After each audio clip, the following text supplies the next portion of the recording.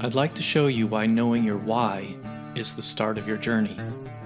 Without a strong why, it can be so difficult to reach your maximum potential. My name is Dr. Jason Ballara, and every week I meet with real estate investors and mindset specialists that are taking action in order to build a life according to their own terms. We will break down what drives successful people and allows them to achieve at such a high level. If you are a professional wanting to break through, or simply someone that wants to hear an inspiring story, the Know Your Why podcast is made for you. Hi everyone, I'm Jason Ballara, and this is the Know Your Why podcast.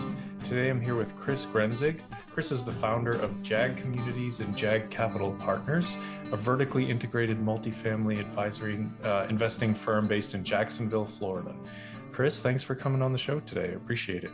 Yeah, thanks for having me, bud. Yeah, and I would just love it if your bio is very interesting. And as I mentioned before we start recording, I've heard you on other podcasts. I think your story is a really cool one and helpful to other people. So if you would maybe just dive into your background a little bit, and then we can kind of take it from there. Yeah, absolutely. So I'll go back, keep it quick, and then spend a little bit more time on the real estate side of things. But I am from Long Island, New York, born and raised. I graduated from Hofstra, which is on Long Island, in 2014. Played soccer there, Division I, then coached Division II for a couple years, just bouncing around. Realized wasn't really for me and was looking for something else. So I got my first quote unquote real job as a cold caller for a stock brokerage company. And it was terrible, but cool at the same time because it opened my eyes up to the business world, to investing, and I learned a lot of stuff. I got licensed. I got my Series 7 and 63 in January of 2016. And as I got licensed, or as I was, getting licensed, I kind of really got exposed to the industry, and it just wasn't really what I was about. It was very much, the focus was all about how much commissions you would make, and they didn't really care if people made money or lost money. So I was like, that's dumb. That's not how you treat people, and just didn't feel comfortable doing it. Besides the fact that, you got to make 400, 500, 600 calls a day, work 10 plus hours a day. So as I got licensed, was looking for the next thing to do, and was very fortunate that my mom and my cousin had decided to buy a single family flipping course. I tagged along with that for their weekend immersion seminar, and was hooked. Knew nothing about real estate before that, so completely brand new. My only exposure was I rented a house for 1 year or 2 years. That was it. Started trying to flip in Long Island for, nights and weekends for several months. Failed, never put anything under contract, really offered on stuff, but it never worked, and just kind of hit roadblock after roadblock.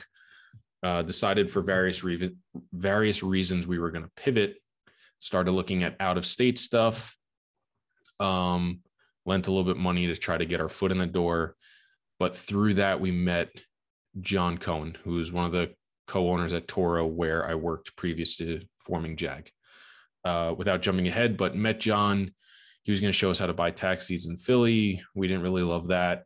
And he was doing multifamily. He had transitioned over to that. He was doing small multifamily and was in the process of transitioning into larger assets at Toro. And we kind of prolonged his stay in the smaller stuff by partnering on, 100 plus units across several properties out of New York, in Kentucky and Florida. While we were doing some of that stuff, John and I happened to be sitting down one day, a lot of similar stories, a lot of, stuff going back and forth, and it resulted in them basically offering me a short trial to come over and work for Toro on a full-time basis. So I said yes, went over there, took a pay cut. They kind of coached me up. 3 months turned into a little over 4 years. It turned into basically growing and running the entire Florida region of their portfolio. So while I was there, we bought 4,000 units worth around $300 million worth at acquisition across 23 properties. 7 of those properties were in Jacksonville, Florida, totaling about 1,000 units and 60, 70 million at acquisition. We went full cycle on 2 of the ones in Florida and 7 across the portfolio. So I got to see it, underwrite, buy, go under contract, asset management, and eventually sell. Most of them, all of them for profit. I think only one of the 7 kind of underperformed. So it was really cool to see. But early 2020, I had Toro done a good bit of business. I would get commissions and profits and percentages and stuff. So I was coming into a good bit of money, and kind of got the first opportunity to buy a decent sized building for myself instead of rolling stuff in with Toro. And I was like, all right, let's go just buy something, no investors, full control, all that stuff. Talked to my parents too. And I was like, hey, would you guys want to like partner with me? Like, instead of buying a 5 unit, we could buy a 15 or a 25 unit deal. And they were like, yeah, we're interested. Then COVID hit, March 2020, February 2020, whatever it was. The world was kind of falling out, or so we thought, at least on the multifamily business side. I thought it was going to be 2008 reincarnate. I convinced my parents to put some real dollars aside to, try to offer all cash on what I thought was going to be struggling small apartment complexes in Florida. The idea was buy something for 20, 30, 40 cents on the dollar, renovate it, lease it up, stabilize it, and then eventually refinance and have a great asset for, no money out of pocket. That never really happened if you've been following the market at all. However, in the middle of 2020, came across this 16 unit deal in Orange Park, which is a part of Jacksonville, just outside of it technically, but might as well be part of it. Toro had just bought a 117 unit deal around the corner, which I brought to the table and really, really liked. Almost the same floor plans, almost the same year built. So kind of like a copy and paste, just at a much smaller scale. So super compelling, put it under contract and kind of put it out there to my network and social media that we were going to be buying this property. And I probably had a few dozen people reach out to me and be like, what does this mean? Are you leaving? Are you going off on your own? I was like, no, just buying a deal, like no big deal. However, kind of put the idea of it in my head. And you have to understand part of the context too was I'm up in New York. New York is locked down. I moved from my apartment in Brooklyn, an hour and a half east, to my mom's place, 55 and older community, gorgeous, brand new, but 55 and older community, living in mom's basement, going stir crazy. But also a bunch of other reasons, decided I was going to leave Toro, move down to Jacksonville when we closed this deal, and I was going to build JAG, being a vertically integrated company, which I'd never done property management, never done construction management, but I decided that's what I was going to do. So moved down, closed that deal, and then I'd come up with the vision that we were going to scale to 500 million in assets under management, all vertically integrated within 10 years, have somewhere between 60 and 100 people on payroll, probably generate between 5 and 8 million in annual revenue, and built out a whole 10-year plan. So we are about 14 months into that 10-year plan. We just closed our 3rd deal for, so we're up to 60 units now. We have 2 more deals under contract. One is a 12-unit existing deal. One is a hopefully 35-unit townhome new construction development deal, which is going to be super awesome. We're trying to break into the development space, and got a couple other irons in the fire. So hopefully we'll have a few more by the end of the year. Awesome. No, it's really great story. And I'm always fascinated by it. Every person I interview here, it's like every piece along the way, everything that you do along the way, even the things that you didn't like, right? The cold calling and stuff like that, all of that, I think, contributes to, each next step in that evolution, each part of your journey. And so I think, when you worked for Toro, you took that sort of, as you said, you took a pay cut. That was kind of a way to get yourself in the door, right? Like that the people always talk about, it's either you have to have time or money. And so you kind of give something up to get into the game. And so when you made that step, when you did that, what was kind of your mindset at that point? What were you thinking? Were you thinking, oh, this is going to get me, did you have that grand vision then? Or was that sort of like, I just need to figure this thing out and get going? So it was at the time, I was trying to leave in that job. I was desperate at that point. I had prolonged quitting because I didn't have something else in place. And my mom was like, don't quit without another job lined up. She's like, that's the worst thing you can do. I was like, okay. But I was at the point where I was about to be like, screw that, I'm done. I would rather sit at home and do nothing all day or try to do the real estate stuff than whatever. I wasn't living at home. Fortunately, I've always lived pretty cheap. So I was living in like a college house for $500 a month with like a tiny, crappy 1 bedroom to myself with shared bathroom, shared kitchen, all that stuff. They turned a 3-bedroom house into 7 bedrooms. So, which, $500 in New York and Long Island is like, it's tough to find. And it's, it wasn't that bad, but it was not great either. So I was fortunate enough to be in a position that, I could take a step back and kind of, basically barely afford to live for a little while, and just kind of see how it goes. So I just took it as like hey, I'd rather make less money now and not absolutely hate my life than, let's try something new. And, I'm about to quit anyway. So I looked at it, my worst case scenario is, I don't make a ton of money and I just quit this in a month and, whatever. So I figured it can't get too much worse. So that's why I did it. And I thought, I really like the real estate stuff. I like working with John on some of these other things because we'd already started talking and working together. And I just really thought it was going to go well overall. So, I think I was making like $300 a week for a few months, and then I went up to $500 a week for a few months. And then eventually, went to a real salary and, a real compensation. And then, it went to good pay, and then it went to, really great pay where I was able to save up. And, I structured my compensation based on how much business we were doing and stuff. So the more business we did and, the better the deals did, the better I did. So it took a little while to get there, but I don't know. My whole journey is just kind of like, I'll just try stuff if I think it's going to work out. And if it doesn't, I feel like I can figure something else out. Yeah. Yeah, that makes sense. And so when you went to Toro, were you sort of strictly focused on acquisitions, or were you just kind of I got in there and it was strictly like, hey, get educated and then do this grunt work. That was it. Then it was help us with some like asset. Then early on, it was like strictly asset management stuff. So again, grunt work on like, plugging in financials and rent rolls and putting stuff together to help them analyze and do investor relations and stuff. What happened was one of the deals we did was down in Jacksonville outside of Toro. And my role was the asset management side for that. And what happened was, because I was doing the asset management stuff and because John was one of the GPs on that with myself and, my mom, my cousin, and someone else, we would talk about it sometimes in the office, and it wasn't a secret or anything. Like, Don, John's partner, knew about it.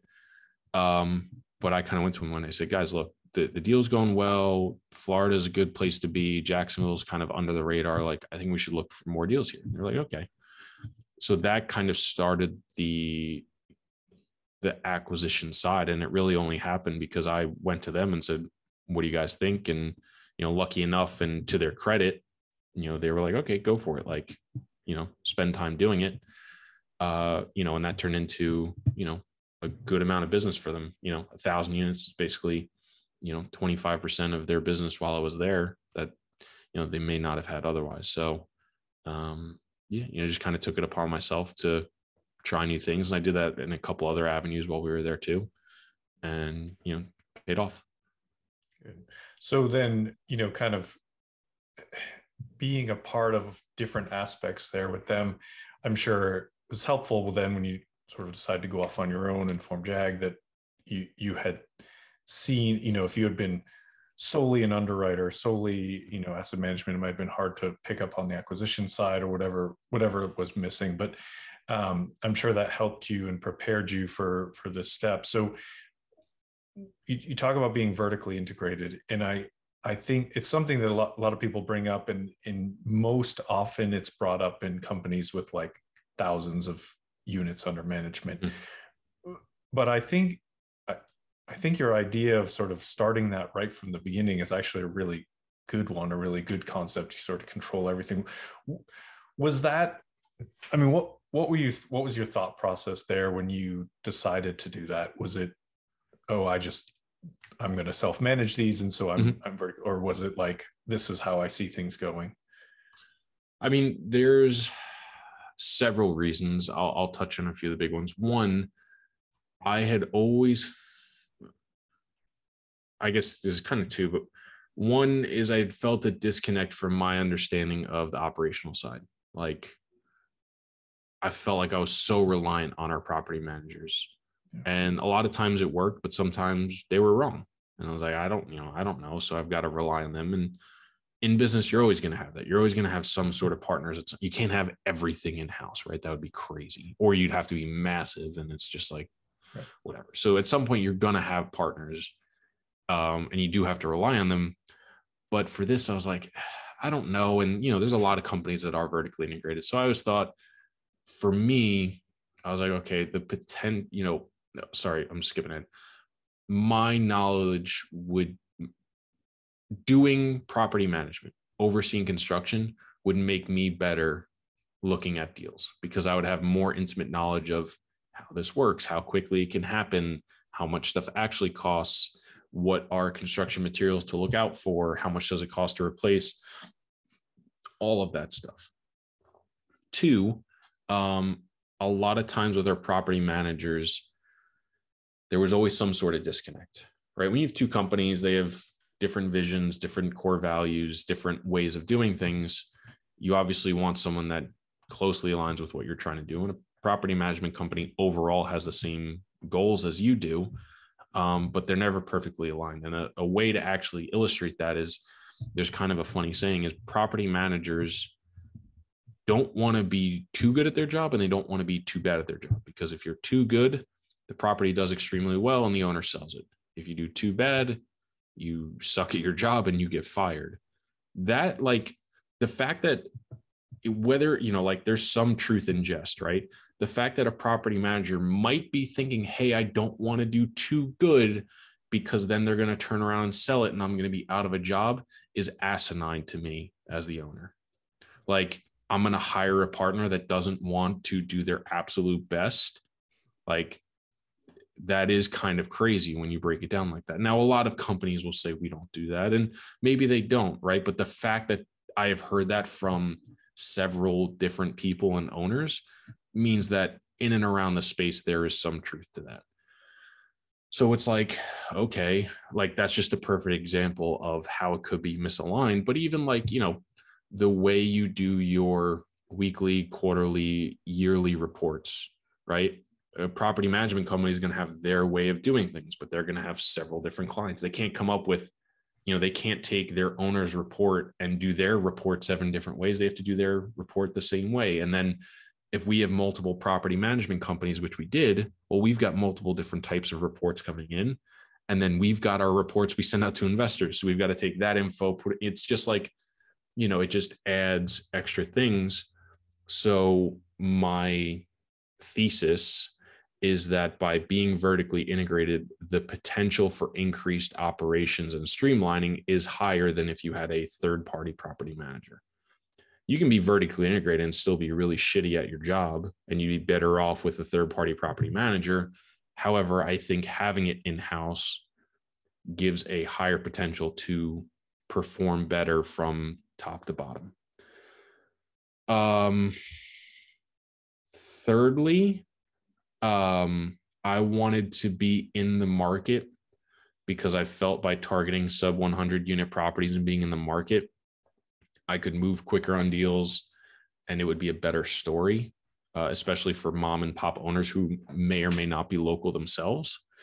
And that is definitely proven to be true. I mean, we've had a few deals already that we've won or been close to, and it's because I know people that are in the area and local, or I networked with them while I'm here. And, for me, deal sourcing has been huge, and it's been almost entirely through networking. Very, very little direct to owner, direct mail, stuff like that. I still try it here and there, but not at scale and not at the pace that I need to do. Basically, I'm hoping that when I think about it and I sit down and do it, that, I'll get lucky, but I don't do it systematized or at scale. We've got, 50, $60 million worth of deals in our pipeline right now.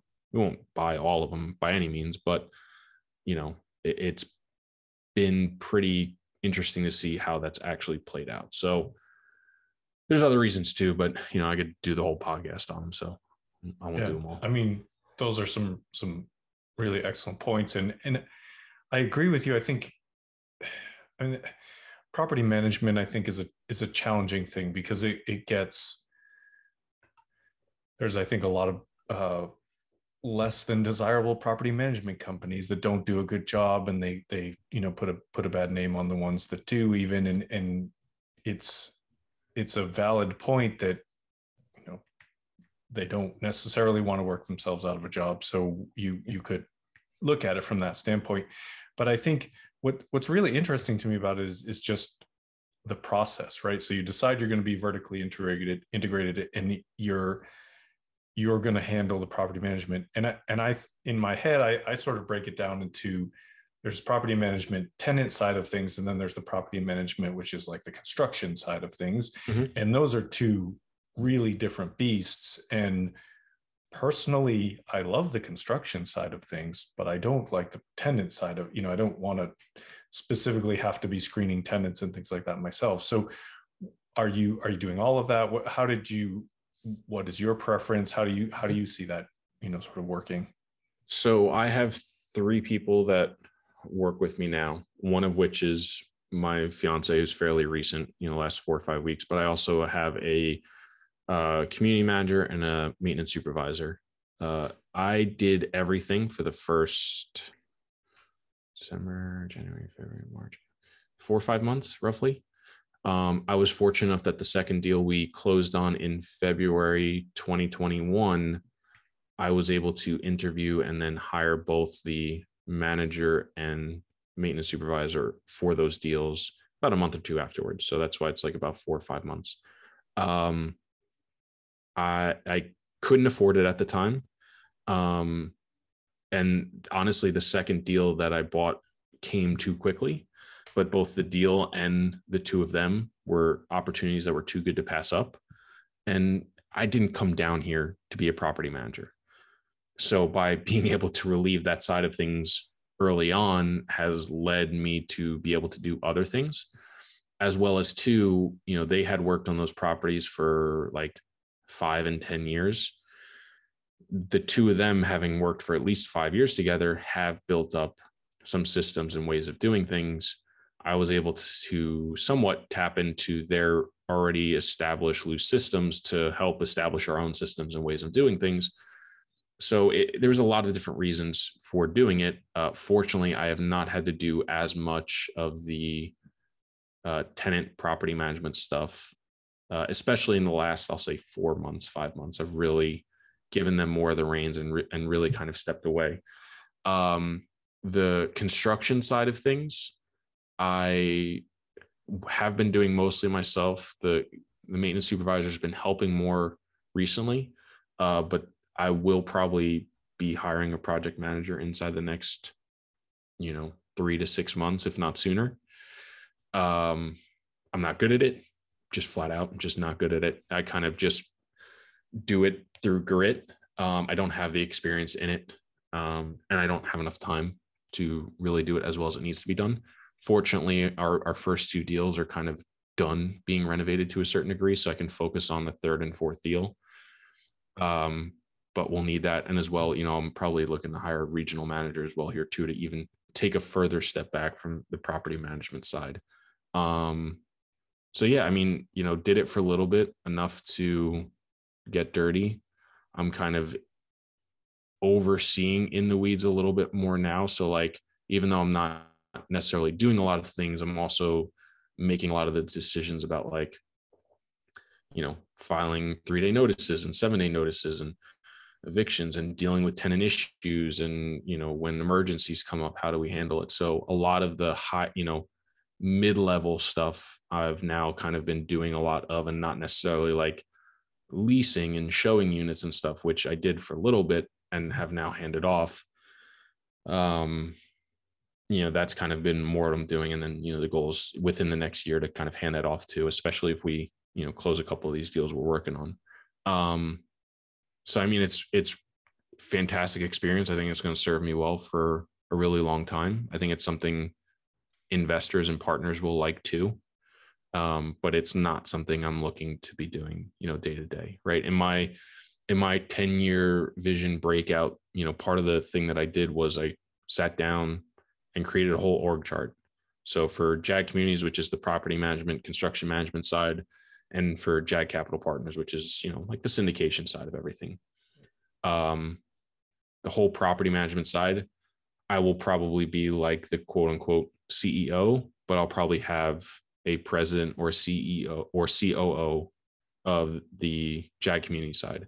The JAG Capital Partner side, I will probably still be that COO president position of like day-to-day operational setting, in there and helping out, still overseeing, but, being more involved in the day-to-day and removing myself a lot more on the property management side. So, that's kind of what my vision is of it now.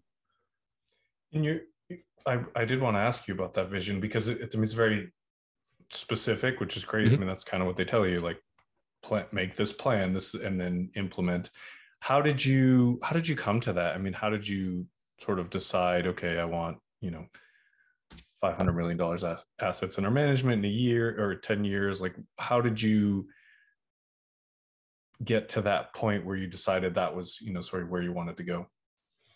So part of when I thought of the idea of like come down and vertical integration, I immediately was like, is this even doable? Like, not only can I do it, but like, is it possible in the framework of itself? Right.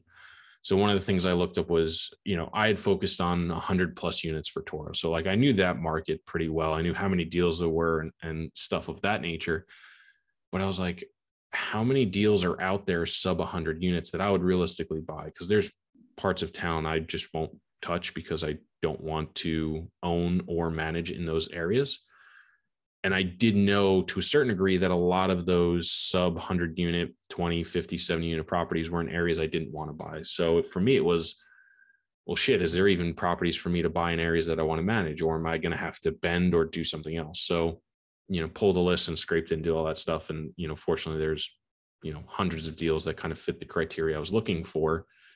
And that's, for the next 3, 5, 7 years until we do eventually build up to the larger stuff.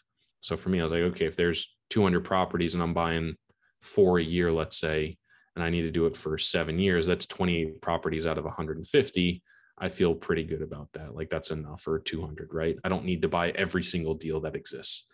And that doesn't include, right, like duplexes, quads, 6 units. That's not the way Jacksonville breaks it out is 2 to 9 multifamily or 10 plus.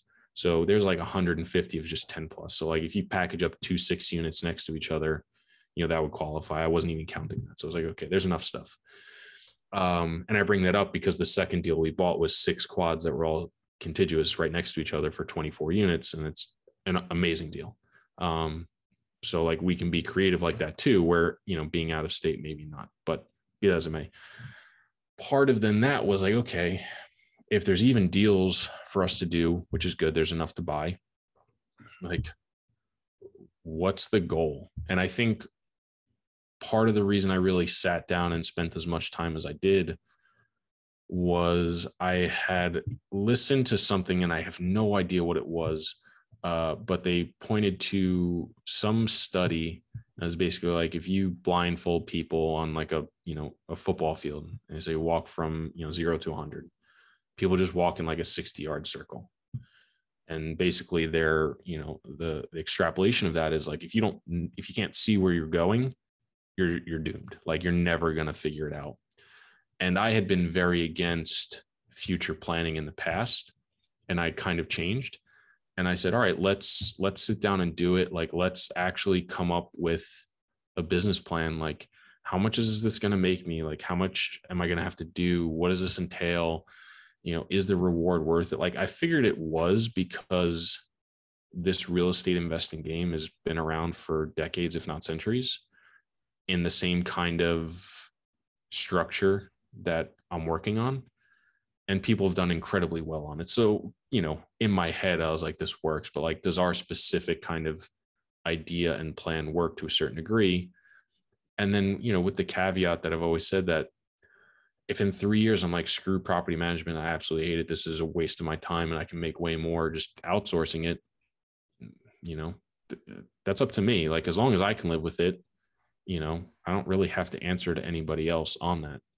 Yeah, you might have to work on raising money again, because you're shifting a lot of your focus in your business plan, but you can always pivot and caveat. But without that kind of that North Star and wherever you're going, it's pretty tough to know what you're shooting for. So I just came up with 500 million and then just kind of backed into it and said, like, how much would I have to acquire every year to hit that target? I also baked in a little wiggle room. And then I also said, like, we're realistically going to sell off, especially if we're going to move up into 150 unit properties, good chance we sell off some or a lot of the smaller properties in 5 to 7 years. Also baking in room, for selling off properties. So over a 10-year period, it has us acquiring roughly $640 million worth of property, selling off roughly $100 million worth, and having under management $540 million by the end of year 10. But it's in our first year, it was acquiring 5 million, which we did 5.35 in like 13 months. So a little late, but a little extra. 8 million in year 2, which with these 2 deals under contract, we will surpass our year 2 mark.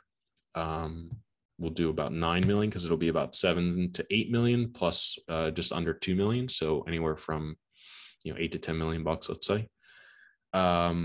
Really more 9 to 11, actually, now that I think about it. Year 3 is like 13. So it's anywhere from like a 35 to a 60% year over year increase. But it's, like the thing you see where the tiny domino eventually knocks down the big domino.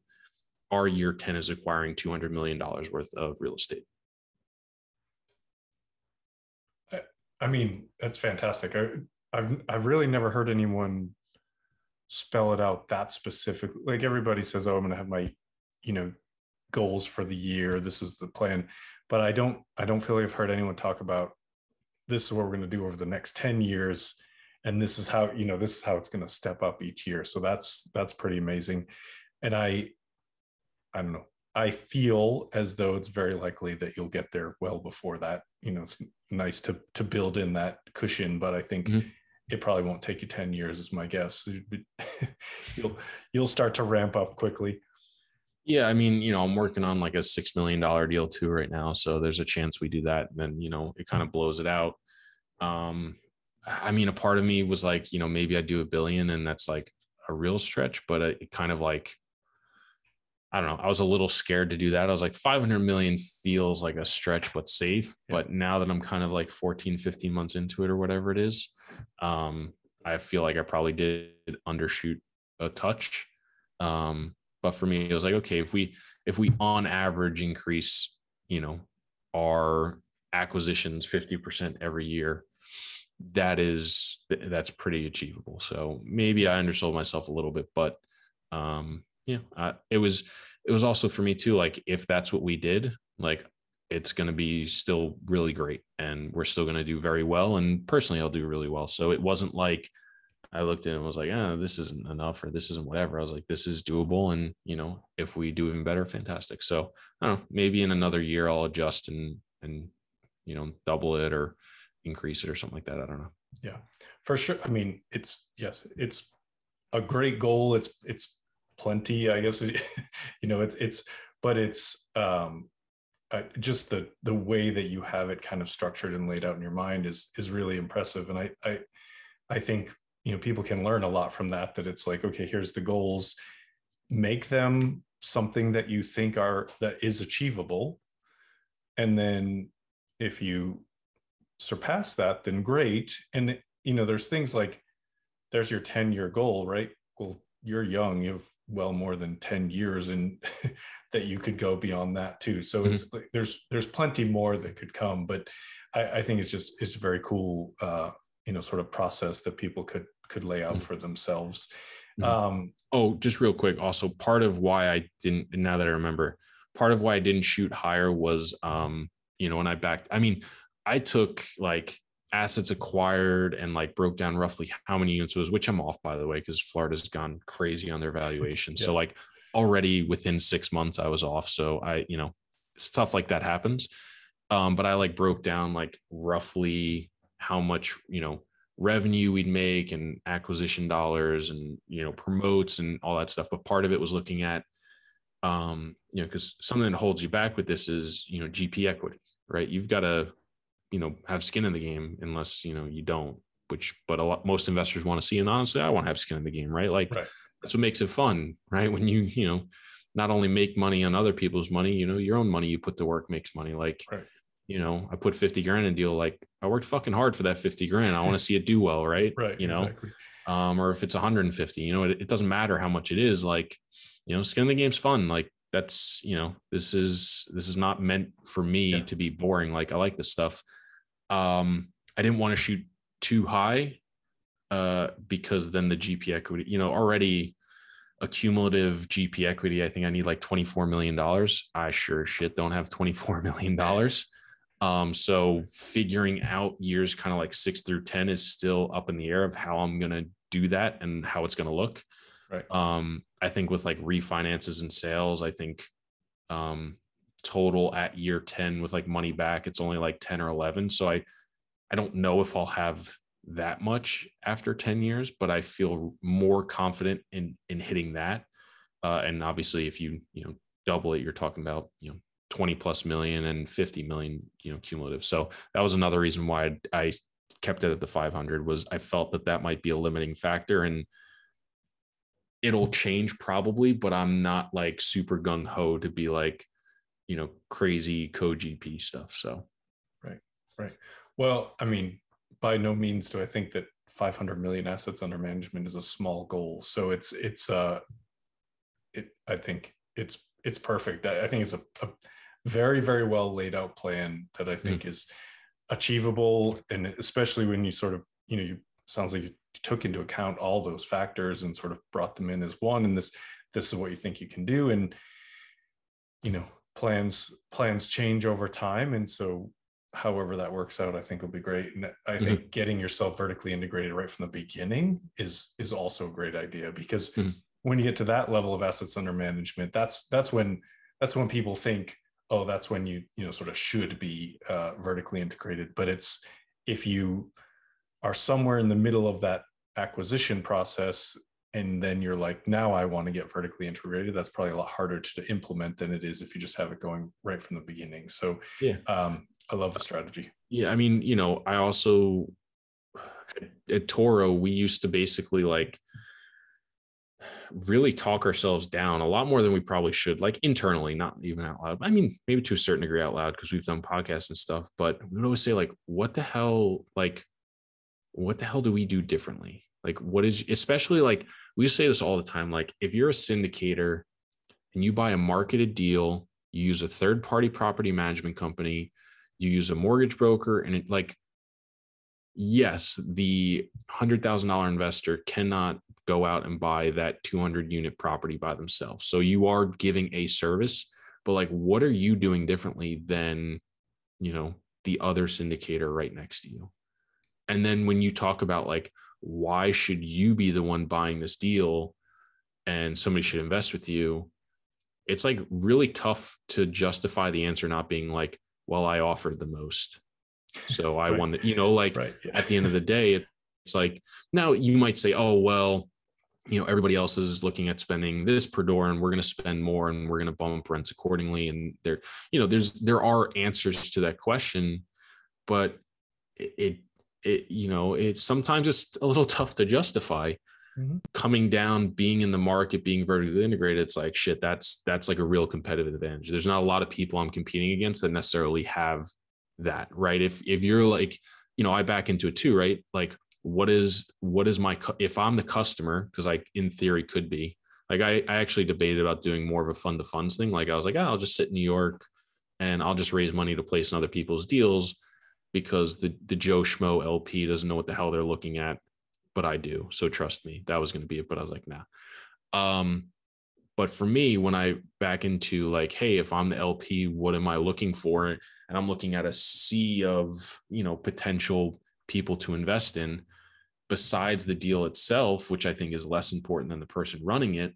Like, how do I differentiate myself? Like, that was a large part of coming down to, like, I don't particularly enjoy managing properties. It is not a fun business. It's actually a very tiring business. It's actually inhibiting my ability to buy deals, which in theory makes me make less, right? Like, property management, you break even when you're vertically integrated. Like that, I connected and called a ton of people, probably 20, 30, 40 property managers in varying degrees. And a lot of them said like, hey, if they were owner operators, our property management just breaks even. So like, you're running two businesses, one of which doesn't make you any money. Like, you're not doing it for the profit. You're doing it for the control, as well as it sets you apart. And it was really visible to me when at Toro, we started exploring raising money from institutional partners, more family offices, private equity, hedge funds, et cetera. I would say at least 50%, if not more, their first question would be, hey, are you vertically integrated? Do you have property management in-house? If your answer was no, which ours was, come back to us when you are. It was a non-starter. And it makes sense, right? Because imagine you're a private equity shop with 500 million to deploy as equity. So in theory, you might be buying $1.5 billion worth of real estate with debt, right? Let's even half, right? $1 billion worth of real estate. If you buy $1 billion and you charge a 1% acquisition fee, that's $10 million. Why not just hire somebody that does what Toro does to go buy your own deals, hire the same third-party property management companies, pay that person $500,000 per year for the next 5 years.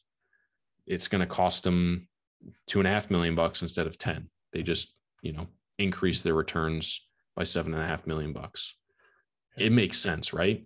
When you're in-house and you're an owner operator, especially if you're not a third-party management company, which I have no intention of being, that group, that investor has no choice but to get in on the deals or to use your services as an operational person unless they invest alongside you.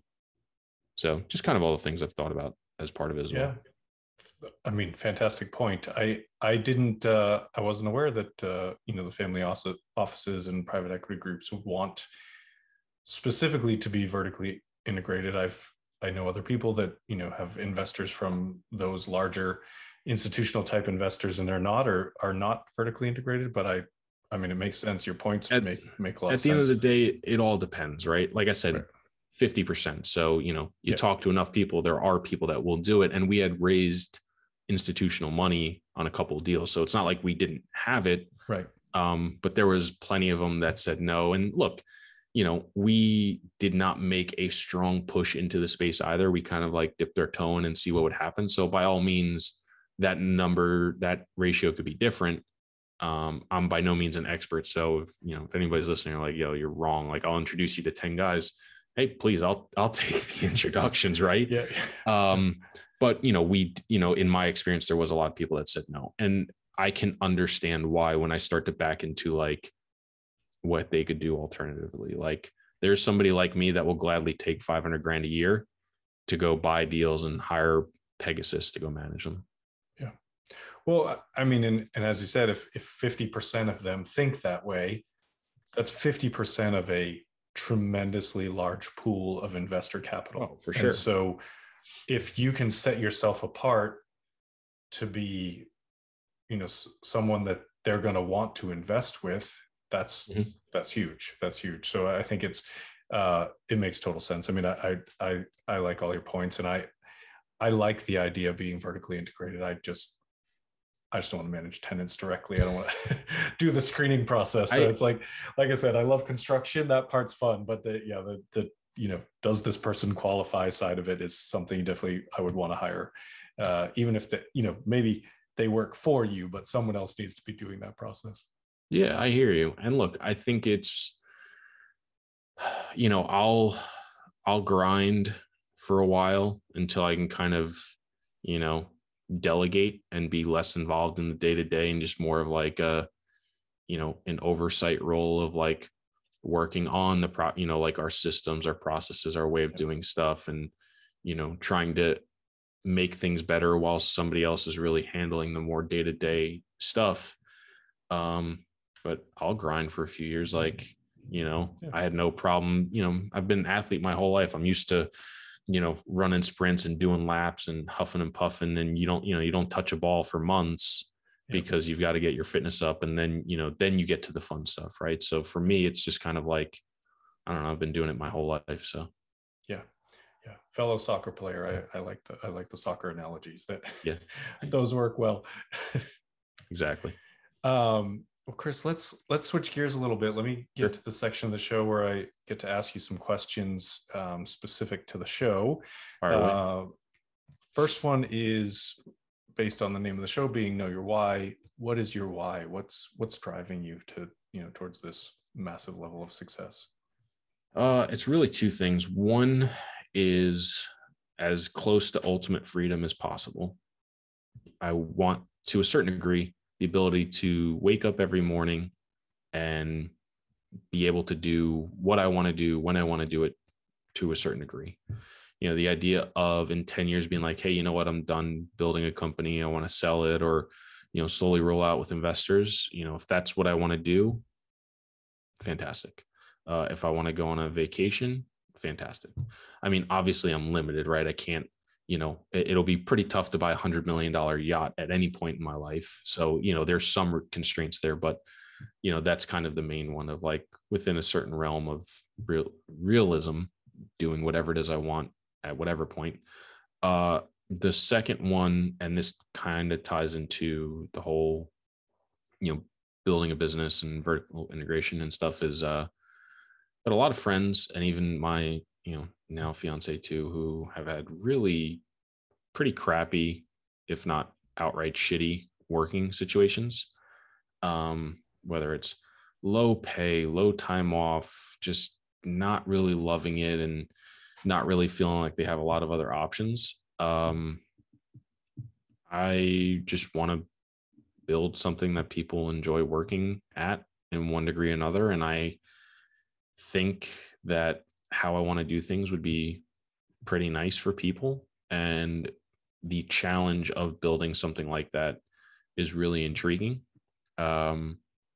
And it's also too, if I can set an example for other, business owners and stuff, hopefully it spreads beyond that too. So for me, building that place for other people is a pretty big driver as well. Awesome. Yeah. I mean, creating a company that people want to work for is, it's very noble. It's also, I think, pretty rare right now. There's not a lot of people that sort of love going to work, and, we can see the shift in the job market and all of that. So I think that's fantastic. Second question for you. What is something about yourself that maybe isn't common knowledge? People don't know, hobby, a special skill, something that isn't common knowledge, but I'll let the listeners know you a little better. Let me see. I mean, when I get this question, I'll mention it. I'm a pretty big fiction reader. I really like fantasy novels, like world building and stuff like that. So been reading a lot of Brandon Sanderson lately. Me and my fiance, we've got probably 15 books of his, and we're trying to work through them, but some of them are just like 3 books into one, so it takes a while. I don't know. That's usually the main one that I think of. There's not, otherwise I'm not really that interesting, to be perfectly honest. So, I mean, you also started out with being, Division I soccer player, which to me is a big deal. So I appreciate that. But cool. I mean, I haven't gotten to read much in fiction in a long time, but I do miss reading a lot of Stephen King. That was always my thing when I was younger. I would probably read every Stephen King book for, I don't know, 10 years of my life or something like that. Yeah. I'll usually for, every few months I'll like bounce around to another thing to just kind of like escape. So, I did 75 hard. I'll get into a video game or something. I was playing a few months ago. I got really into playing Catan for a little bit, and bounce back and forth between. I'll always kind of wrap in reading at some point. So I don't know. There's always something that kind of comes up that I get into for a little while, and then I kind of fade out and end up doing something else. So yeah. I'm in the middle of 75 hard right now. It takes nice. a lot of time. It's a big commitment.